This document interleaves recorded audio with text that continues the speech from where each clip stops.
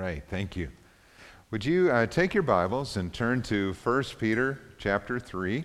We're going to be looking at a topic today that deals with marriage. We're going to talk about a wife who loves her husband, and then the next week we're going to talk about a husband who cares for her wife, or for his wife, I should say. Husband who cares for his wife, yeah. All right, would you turn to 1 Peter chapter 3? I want to read this for us as we begin.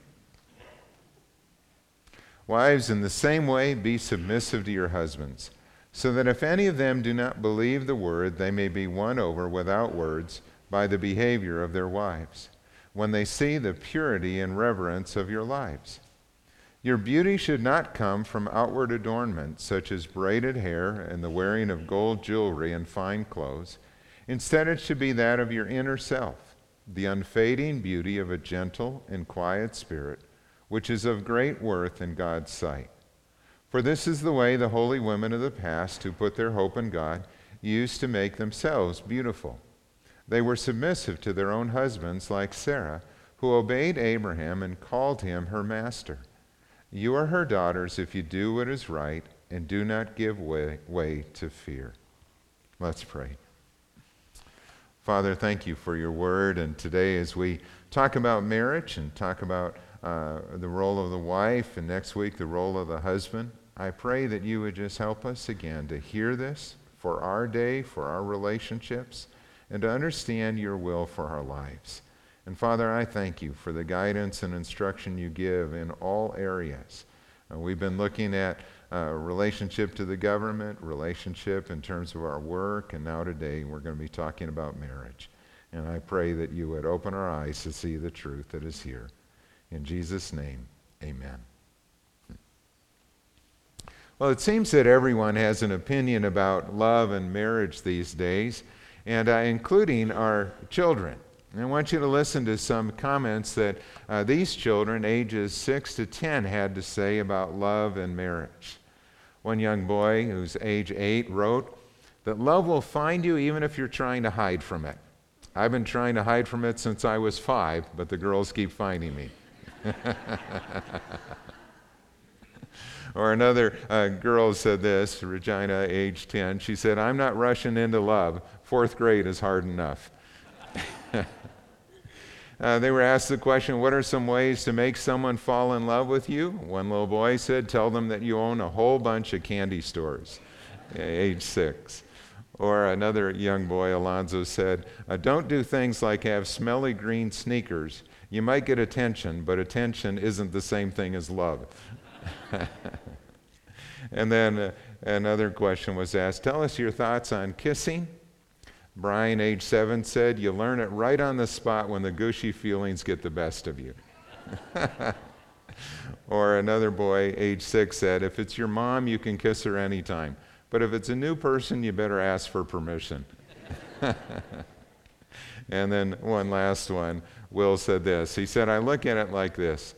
Kissing is fine if you like it, but it's a free country and nobody should be forced to do it.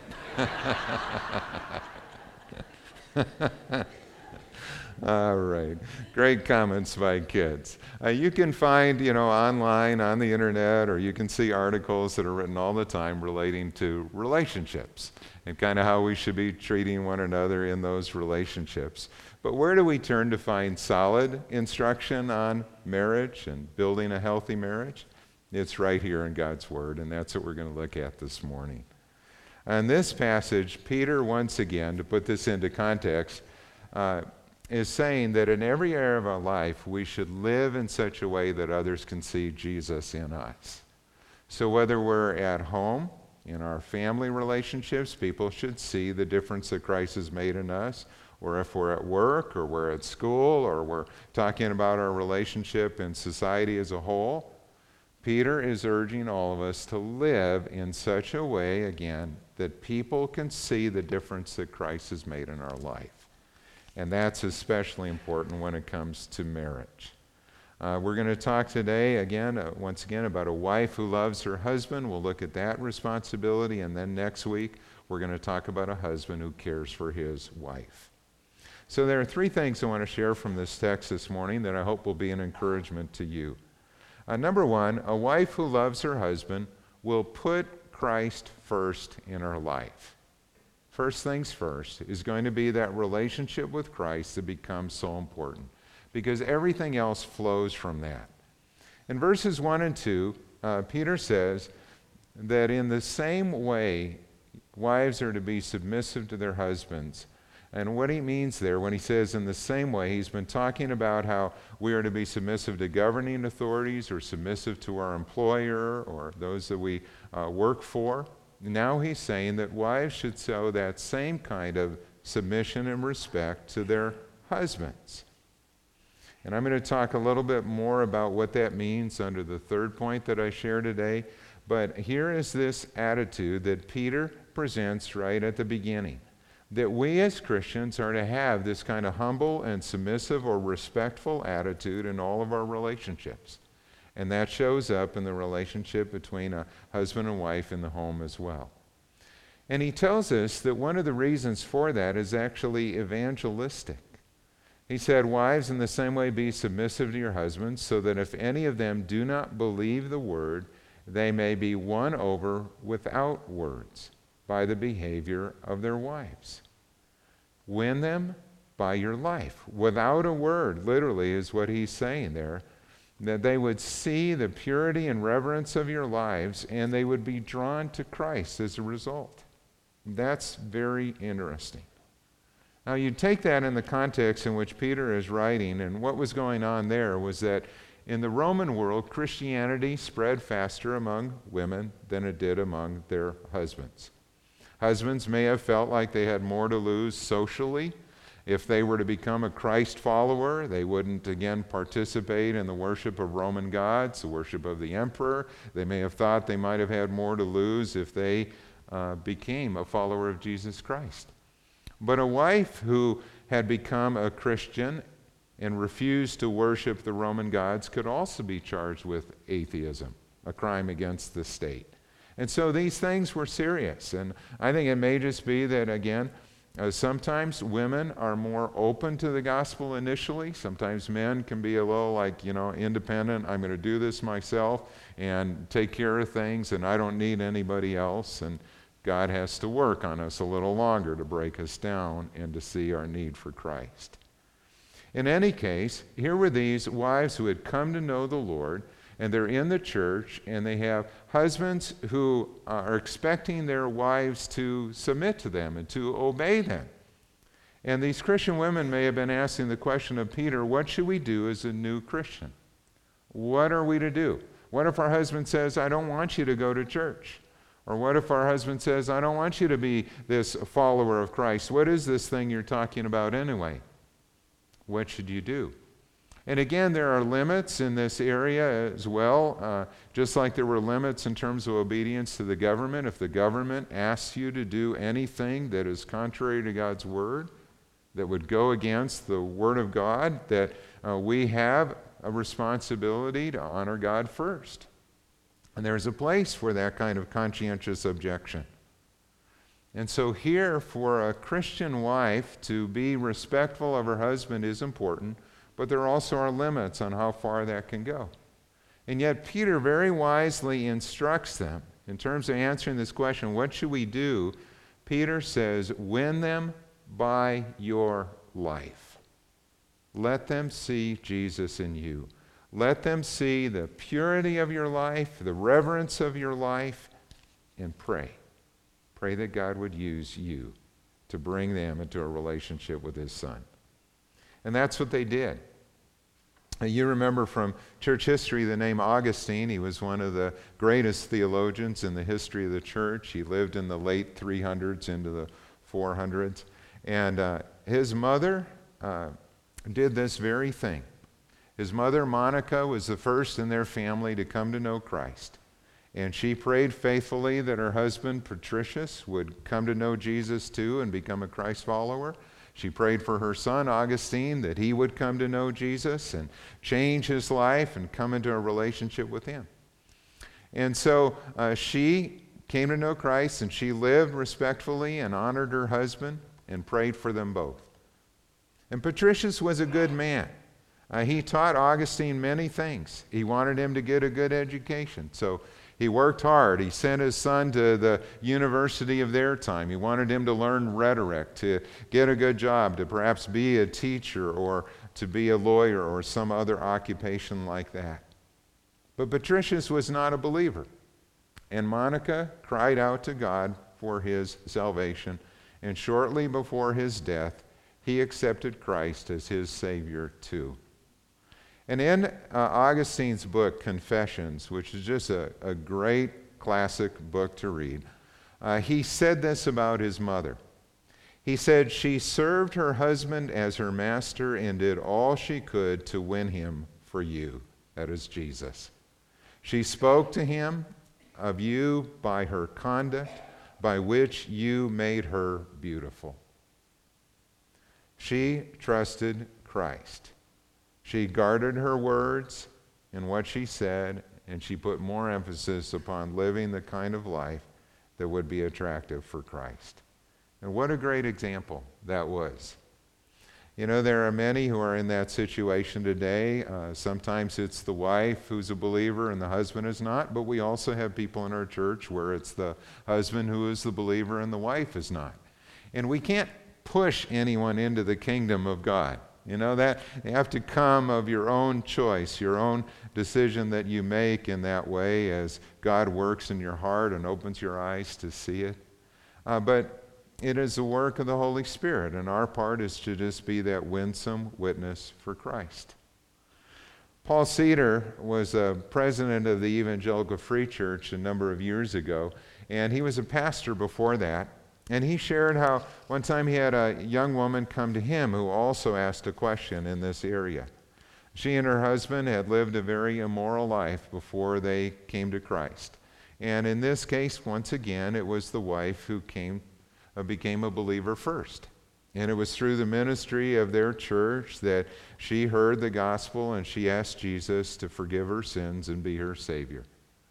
And she came to Pastor Cedar and she asked him the question, you know, how can I influence my husband so that he might come to know Christ too? And Paul shared these words with her. He took her to 1 Peter 3 and he said this. He said, "At the proper time, tell your husband what has happened to you. Tell him about the love and forgiveness of Christ and what a difference he is making in your life. And then never mention another word about God or Christ or the gospel again until he asks you or until the Holy Spirit prompts you to speak. In the meantime, live for Christ in all that you do. Allow him to fill you with the Holy Spirit and to give you the fruit of the Spirit of love and joy and peace and so on." We prayed together, and then she went home to live for Christ and to love her husband as only Christ could enable her to do. Some 3 months later, I had the privilege of leading her husband to Christ. And at that time I asked him, "What influenced you most for Jesus?" And he said without a moment's hesitation, he said, "It has been my wife. Several weeks ago, she told me of how she had come to know Christ personally. She said that she hoped I would also come to Christ, but that she would not bug me. And whenever I had a question or whenever I was ready to know more, she would share with me. She was a changed woman. She did not nag me or preach to me. She only loved me. And I know that whatever she has is what I want and need. And I believe that is Jesus Christ." You know, here was an example of a woman who did what this passage teaches. And there's no guarantee that your husband is going to come to know Christ. Again, that's a work of God in their life as well, and there is this decision that they need to make to trust in Christ, but this is the very best way to live. To let your life shine, because in this case, actions do speak louder than words. And if you will trust God in that, and if you will pray for your husband or your children, and you will live as a witness for Christ, God is going to honor that. And I believe that those are prayers that he longs to answer when we pray for our loved ones, that they would know Jesus too. Secondly, a wife who loves her husband will grow in inner beauty. She will make that the priority of her life. She will strive to be more beautiful on the inside with every passing year. Look at verses 3 and 4 again. He said that your beauty should not come from outward adornment, such as braided hair and the wearing of gold jewelry and fine clothes. Instead, it should be that of your inner self, the unfading beauty of a gentle and quiet spirit, which is of great worth in God's sight. You know, it's just, again, interesting to look at this passage because what it tells us is that in Peter's day, women were concerned about their appearance. I mean, they were concerned about how they looked, and they would spend a great deal of time and money, if they had it, on their appearance. Particular fashions of the day included braided hair. Sometimes gold was woven into it in elaborate manners, or sometimes it was just gold jewelry that was worn along with that. Women wanted to have nice clothes. They wanted to keep up with the latest fashions. And I'm thinking this is interesting because he's talking in his church and the churches he's addressing. Some of them were slaves, and they had come out of slavery, and yet they're still concerned about looking nice. And you know, we're not any different today, are we? I mean, women in every age have been concerned about their appearance. And in our society, our world puts so much emphasis on external beauty that billions of dollars are spent every year to have the right look, the right hair, the right figure, the right clothes. I mean, it's just part of what is presented to us in the media and advertising and the images that we see. And young girls and young women in particular grow up thinking that if they have hair like this person, or if they had a figure like this person, or if they have a smile like this person, well then life will be happy, or they'll find the right relationship, or, all these good things are going to happen. Just this week on the internet, I saw one of those articles that was talking about how even celebrities have tremendous amounts of photoshopping done to make them look attractive. And if you're an advertiser, advertisers do all this kind of photoshopping just to present the right look. And, if there's any kind of flaw in the complexion, that can be taken out and smoothed over so that you look fabulous, in your appearance. If there's an unsightly bulge there, that can be taken out. If you don't feel like you're thin enough, they can make you thinner. Or if you're too thin, they can make you a little curvier or whatever you need. And all of these images are presented. And in this particular article, they were also showing the impact that has upon young women who look at these images in magazines and on television and movies, and they think, that's how I should look. That's what I need. If I could look like that, then I'd be happier. And it makes them feel like they don't measure up. It affects their self-esteem. And that's tragic. I mean, and the sad truth is that, you can have all of that in terms of the best appearance and looking physically attractive and all of that, and still have a lousy marriage. Because that's not what builds a good relationship. It's not that physical appearance that makes the difference in a relationship. It's what's on the inside that matters most. And I look at that here and I see, what is it that God values? What is it that God looks for in us? And what is this word that he is giving us here about what's important? He's saying that our beauty should not come, or a woman's beauty should not come from the outward adornment, but it should be that of your inner self, the unfading beauty of a gentle and quiet spirit that is of great worth in God's sight. Now, God isn't saying here, don't braid your hair, or don't wear jewelry, or don't have clothes that look nice. This isn't an absolute prohibition on these things. Unfortunately, sometimes in the history of the church, there have been, kind of these aesthetic movements that go into that and say, you need to cut it all out and shouldn't have any of this. I don't think that's the point here. I think the point of what the Scripture is saying here is that our focus should not be on the external, but it should be the internal. That doesn't mean you can't dress nicely or shouldn't take care of yourself. We all should in terms of our physical health and well-being. But the priority is the heart. It's what's on the inside. And when God says that a gentle and quiet spirit is of great worth to him, the word that he uses there means expensive. It's precious. It's expensive to him. Now, think about that. That says something. If I say that something is expensive to me, that doesn't mean a lot, because there's a lot of things that I can't afford, that would be out of my price range and would be considered expensive.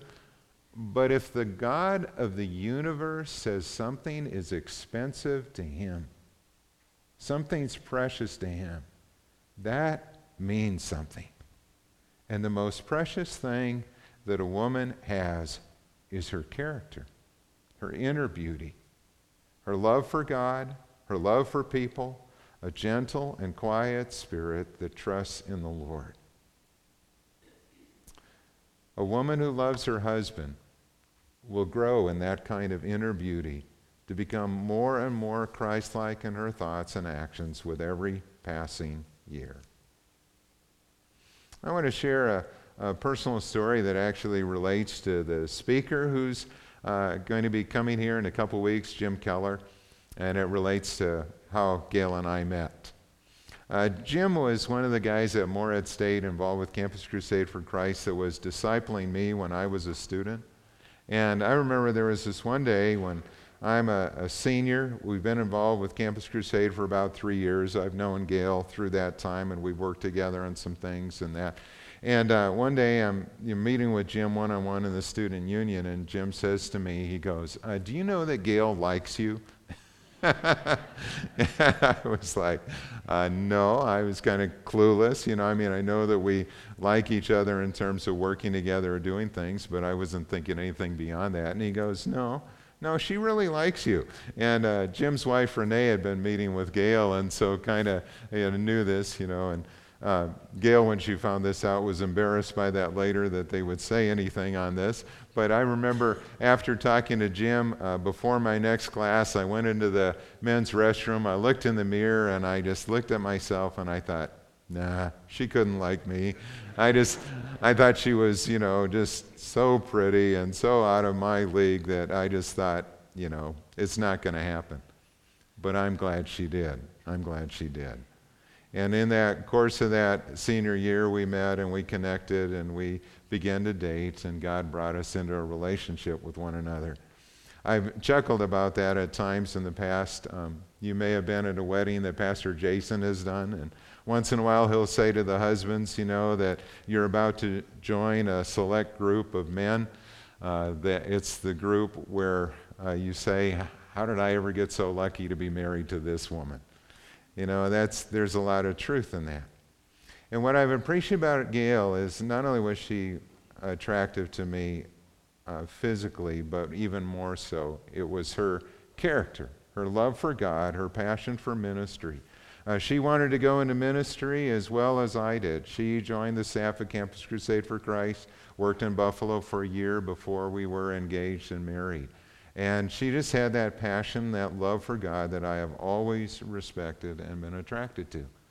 And she has worked at that through the years. And I just want to say this word about my wife. One of the things that I've admired is her consistency in terms of her quiet time and her walk with God. She has always been so faithful to study the Scriptures.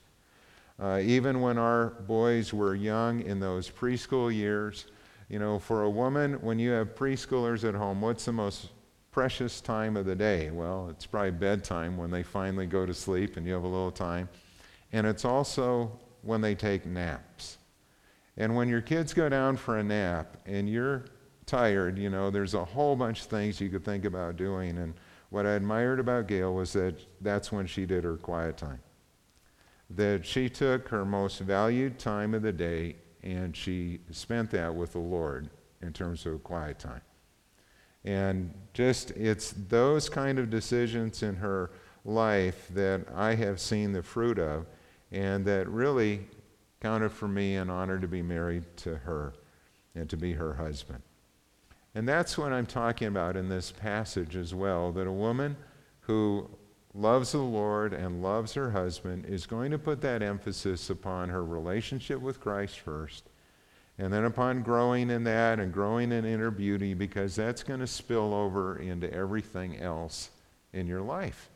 It's going to affect how you look at life, how you treat your children, how you treat your husband, how you treat others, because Christ is going to change you from the inside out.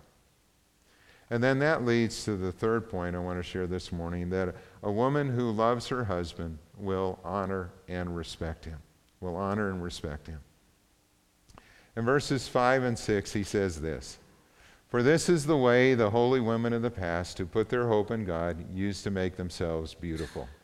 They were submissive to their own husbands, and like Sarah, who obeyed Abraham and called him her master. You are her daughters if you do what is right and do not give way to fear." Peter points to Sarah here as an example of one who honored her husband. And he writes that in the same way, all Christian wives should be submissive to their husbands. And I know it, once again, this whole idea of submission raises questions and sometimes objections on the part of people. Some want to say this is cultural and it doesn't apply anymore.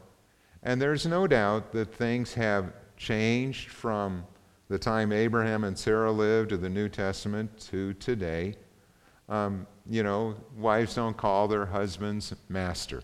They don't, and that's not expected that they should. I jokingly kidded Gail. I said, hey, I think you ought to call me master like Sarah did. And so she said, "Yes, master." And she said, "How did that sound?" I said, "That sounded like I Dream of Jeannie, and that's not really the best comparison you want to have here either, And we just don't do that. But we want to show respect in ways that are culturally appropriate today. How does a wife show respect for her husband today? What does that mean? And how do you express that? And you don't, talk down about your husband when you're with other girls outside of the home, or you don't put him down in front of friends or things like that. You speak with respect about your husband. You honor him. You speak well of him in all situations, and you want to build him up and encourage him and do those kind of things that are so important for a healthy relationship.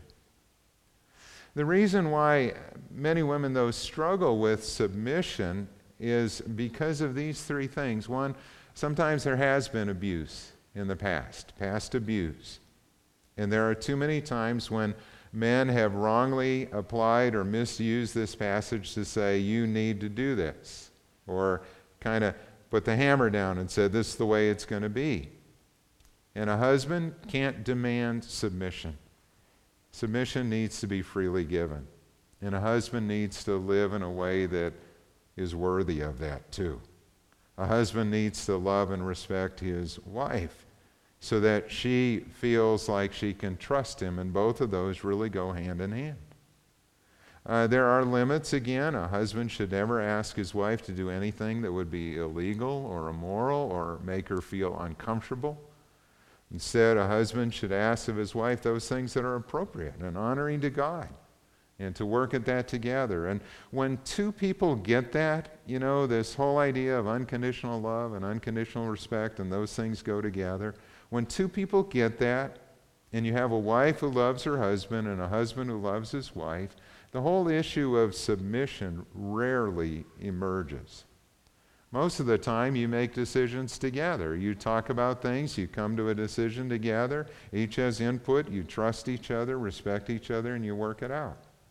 It's only rarely that once in a while, maybe you don't see it the same way, and a decision has to be made, and so God has said, okay, I want the husband to be the head of the home, and a decision needs to be made in respect.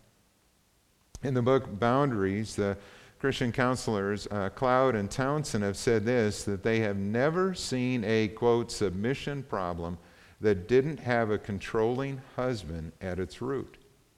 That a submission problem generally isn't the wife's fault. It's more often the husband who's trying to be controlling and get his way and demand certain things, and you have issues that come up. And so those are things that need to be looked at. It's not always that way, but those are things that need to be talked about. What's at the root of this? Why is there concern here? And why are two people not learning to work together in love and to make good decisions together? There are also misunderstandings about submission. Submission does not imply inferiority in any way. We are joint heirs with Christ. Peter's going to say that in verse 7. Paul writes in Galatians 3:26-28 that we are equal in God's sight. But there are still differences between men and women, and those differences affect what we do and our roles in the marriage and in the home. And those are things that we need to work through. And so when I come to this area of submission, I would say that submission is primarily an attitude of humility and respect. Humility and respect for one another. And then thirdly, the biggest hesitation is fear. Fear. What will happen if I do submit to my husband? What will I give up? What will I lose? Are some of the questions that are often asked. And Peter addresses that here too. When he talks about Sarah as an example for women in his generation and today as well, he said, "You are her daughters if you do what is right and do not give way to fear." His emphasis is on trusting God to work in your situation. Love your husband, honor him, respect him, and see what God will do. You know, in all of these areas, it really comes back to putting God first, letting him work in us, and letting Christ show in our life by our actions. Those actions speak louder than our words. And when we do that, again, God moves. And when we pray, God works in the heart of the other person to draw them to Christ as well. You know, there are a lot of great books that have been written today that can help in the area of marriage and relationships. I'm going to give you a list of the ones that would be at the top of my list in terms of books on marriage that I would recommend. I like Love and Respect by Emerson Eggerichs. He deals with the issues of unconditional love and unconditional respect. Those are important. We've got The Meaning of Marriage by Tim and Kathy Keller. I think that's the best overall book on marriage that I have read from a Christian point of view. We've also got books like His Needs, Her Needs by Willard Harley that addresses the differences between men and women, and understanding that is just so helpful in marriage. The 5 Love Languages, I know many of you have read that. That deals with how do we express love in a way that connects with the other person and communicates love. Because sometimes we think we're showing love and we're missing the mark because what we're trying to do isn't exactly what they are looking for and what meets their needs. And so that's important to understand. And then one other that my wife has recommended at times too is The Proper Care and Feeding of Husbands, kind of a humorous title there, by Dr. Laura. She is not a Christian. She's Jewish in background, I believe. I think that's right. And yet she has a very good book just on understanding men and their needs. And, you know, guys are not too complex. They're pretty simple in terms of what their needs are. And that's a book that addresses a lot of that from a woman's point of view. So those would be good books that I would encourage you to read. And then coming back here to the text, you know, when I think about this, a woman who loves her husband is going to focus on these 3 things. She will put Christ first in her life, and she will work to grow in her relationship with him. She'll emphasize inner beauty and strive for that and work at that to be more Christ-like with every passing year. And finally, she will honor and respect her husband in ways that communicates to him love and respect. All right, let's pray. Father, I thank you for today. Thank you for your word and for the truth that is contained there. And when I think about the marriages in our church, you know, my heart and the heart of our church is to want all of us to have healthy and growing marriages that are centered upon Christ, that really do reflect what it is that you want to see in husbands and in wives and in our relationship together. And so, Lord, would you take this truth today that we have shared and apply it to our lives? Help us to live in obedience to what you ask and to honor you in all things. And I ask that in Jesus' name. Amen.